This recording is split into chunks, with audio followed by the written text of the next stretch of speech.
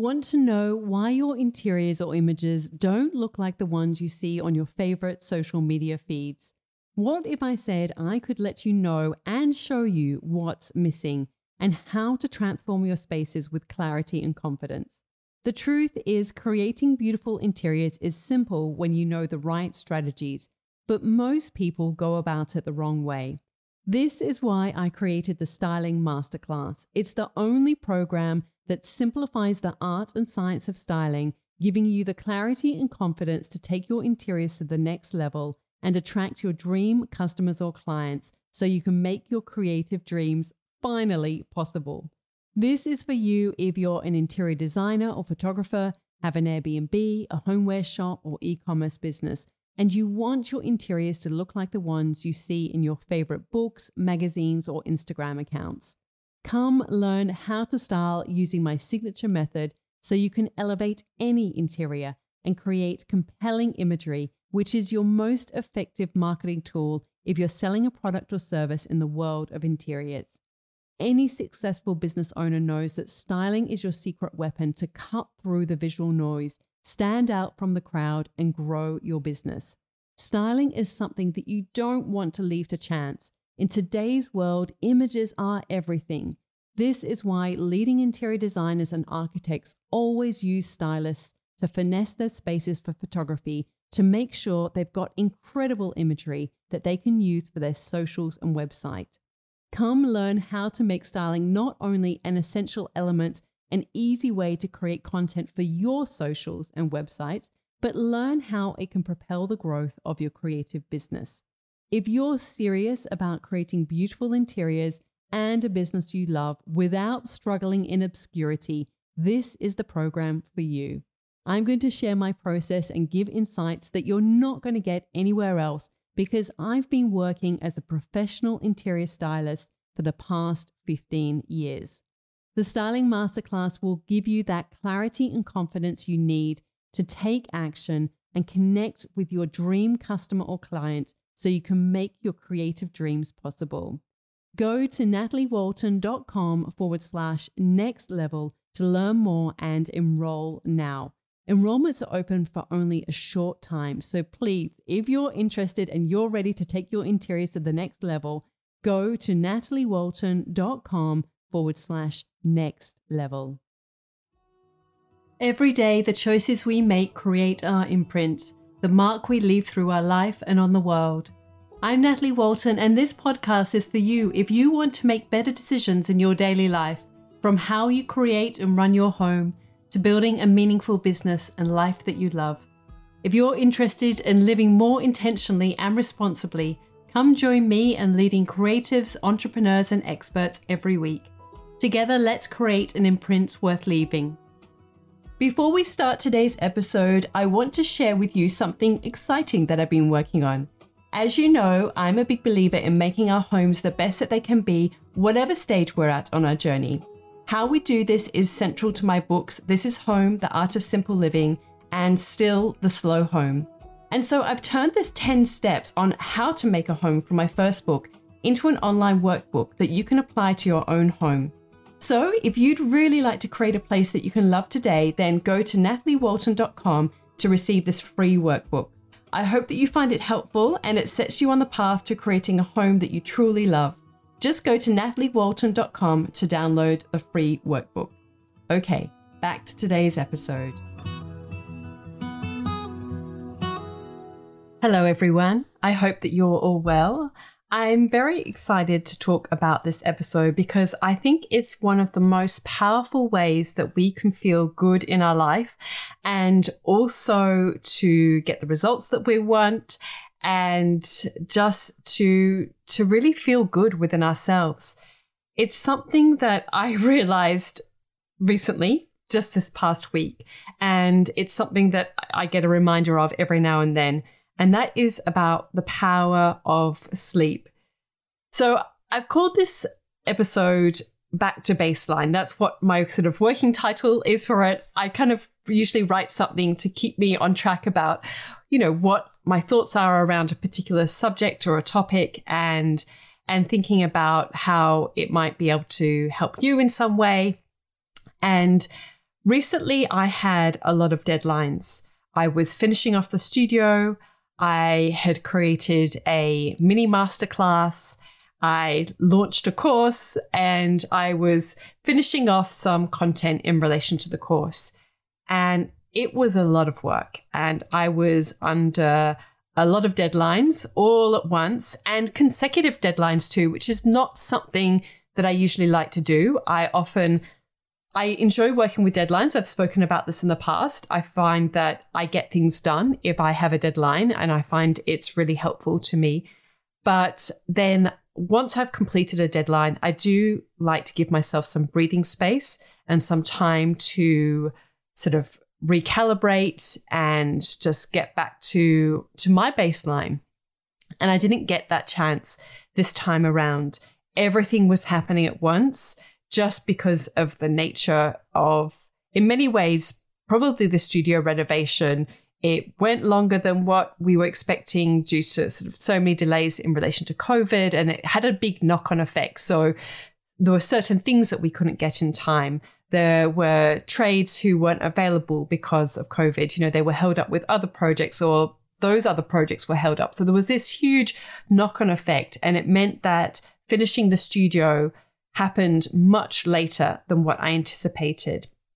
Had hoped that we would have had everything finished off by the end of last year, but it didn't quite happen that way. And there were all those little things that you can easily underestimate how much time all of those little things take up, and finishing it off. And that was something that I really was important to me. I wanted to get it to a stage where I was happy with how it looked, and adding those layers to make it look as beautiful as it could be. Of course, any space or home or interior, it's a process that over time it will still evolve. And I'm always reluctant to use the word finished when I talk about homes, because I think that they are never finished. They're always a work in progress. However, I do think that you can get to a stage where it starts to feel like home. And that's what I got to with the studio, which I was happy that I did that, but it really required a big push at the end to get to that point. And then all these other things just then started to kind of have a bit of a domino effect in terms of had already planned to launch the course at a particular time. So then I was kind of butting up one thing against the other without having any breathing space in between, which, as I mentioned, is not normally how I like to work, but sometimes life is like that, and you've just got to get through it and do the best you can. So I really felt like I was hugely off kilter in so many areas of my life because I had all these deadlines that were compounding. I was working like crazy, trying to get all the things done, working weekends, working very late into the night, which is something that I, have very much said to myself that I didn't want to be doing this anymore. And it was creeping back, and I was getting very upset with myself about it. But at the same time, I knew that this was not going to be forever, and to just accept it and get it done, and then make sure that this wouldn't happen again, so that to sort of try and build in the time. Of course, hopefully, we don't have something like COVID happen again. I know it's not all resolved, but that we're not going to be in that kind of situation where some extraordinary thing happens beyond the ordinary that we have no concept of. But what it really meant was that I was working around the clock. And when I was working around the clock, I wasn't getting enough sleep. And I really realize now that I've had some sleep, how much that then impacts so many other areas of my life. So because I wasn't getting enough sleep, I was going down the slippery slope of eating the wrong foods, which for me is sugar. And I tried to eat as much as possible healthy sugar. So the thing that got me through was there's this amazing chocolate, it's a local chocolate called Loco Lux. I'm pretty sure it's local. And they've got all these medicinal herbs in it. So it's got really great ingredients and it's a really good quality one. But that really got me through. If any of you have had that, you know what I mean. It's an amazing little chocolate. It's very small, but packs a punch. And so I was kind of going down that path of eating that and really wanting carbs, a lot of carbs, which I don't normally eat a lot of. So I just wanted to have cheese and Vegemite on toast for lunch, those kind of comfort foods as well. I just needed to have even though you can kind of slump from carbs, but there's sort of that instant energy that it gives me. So I wasn't eating as well because I was working so much. I had stopped going for my walks, which is something that always make me feel better. And I could also tell within my own brain that I was starting to get a little bit manic. It's not something that happens to me very often. And I was also starting to get a bit anxious. And I'm quite in tune with my own body and how it feels and the impact that food has on my body, the impact that, social media has on my brain, too much screen time. I'm really conscious of all of that. I'm very in tune. And I do feel like I'm either really sensitive or maybe other people just aren't aware. But for me, those things really do have an impact on how I feel. So I could sense that I was starting to feel more and more anxious and really kind of getting a little bit down as well, which is not something that I often experience, but I was feeling like it wasn't ever going to end. Obviously, working around the clock affected my family time as well as my downtime. So normally in the evening, I would read. I couldn't even read. And that is very unusual for me to not be able to read a little something before I go to bed. I was just exhausted. And I even got sucked into someone I follow on Instagram. She kind of created this little mini documentary almost on her stories. And the former journalist in me was kind of compelled by the story. I sometimes get sucked into these news stories about crime or other things. I actually studied criminology when I was at university and almost did a master's in criminology. So I'm really fascinated by what people do and why they do it, and the kind of the human condition and the human brain and what makes us do the things that we do. And I really got sucked into this story. I mean, she was a good storyteller, and I'm not normally one to kind of get sucked into social media. And I knew that I was getting sucked in, and it wasn't productive. So, in that very rare moment that I did have a bit of downtime, like that's what I was watching, and I knew it wasn't the right thing for me. And so, as I mentioned, it really was this catalyst of having all these deadlines, not having enough sleep, which meant that I wasn't eating well.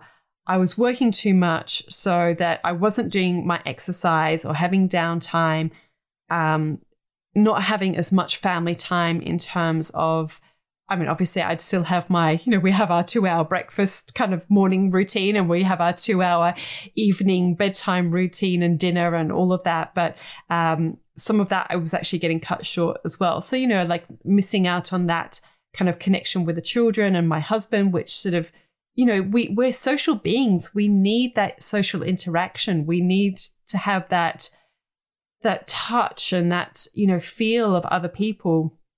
And as I mentioned, I really could sense that I was feeling low and that it was getting to me, and it was just too much. And it was a red flag. And I knew when I was in it, I kept reminding myself that it was not something that was going to last forever. And I kept reminding myself that I have to find a way to not get into this situation again.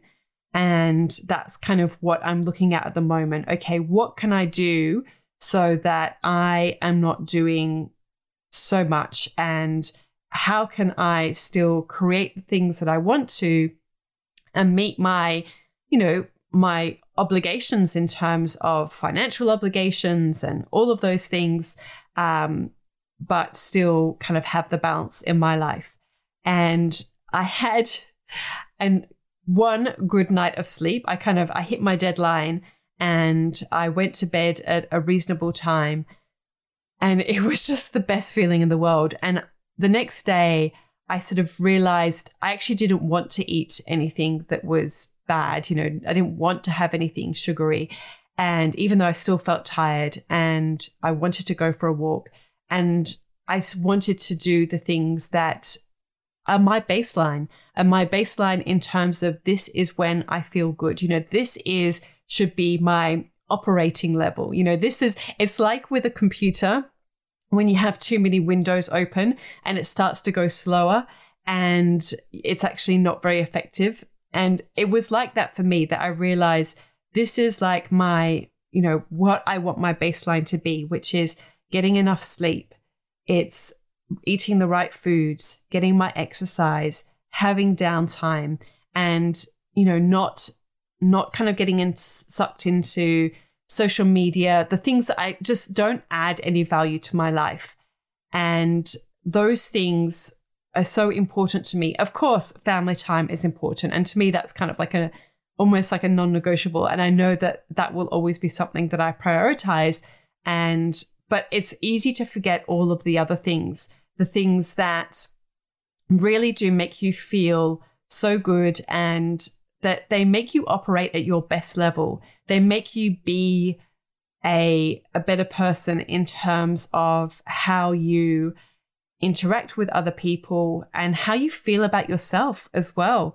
It's this happened to me a couple of times whereby I haven't had enough sleep, and the next day I've realized, oh, a hangover is actually so much about sleep. I don't really drink anymore. I can't.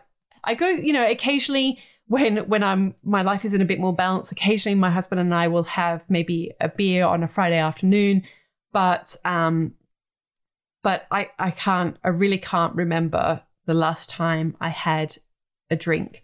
It was probably like maybe a couple of months ago, and certainly I can't remember the last time I was hungover like that. I really can't even think about when that was. But I've certainly had many instances of that in my life where I have been hungover the next day, and that feeling the next day where you just feel so crap, basically. And I realize so often that feeling, because if I'm feeling hungover, then the next day I want to eat rubbish food. I want to eat carbs. I want to eat sugar.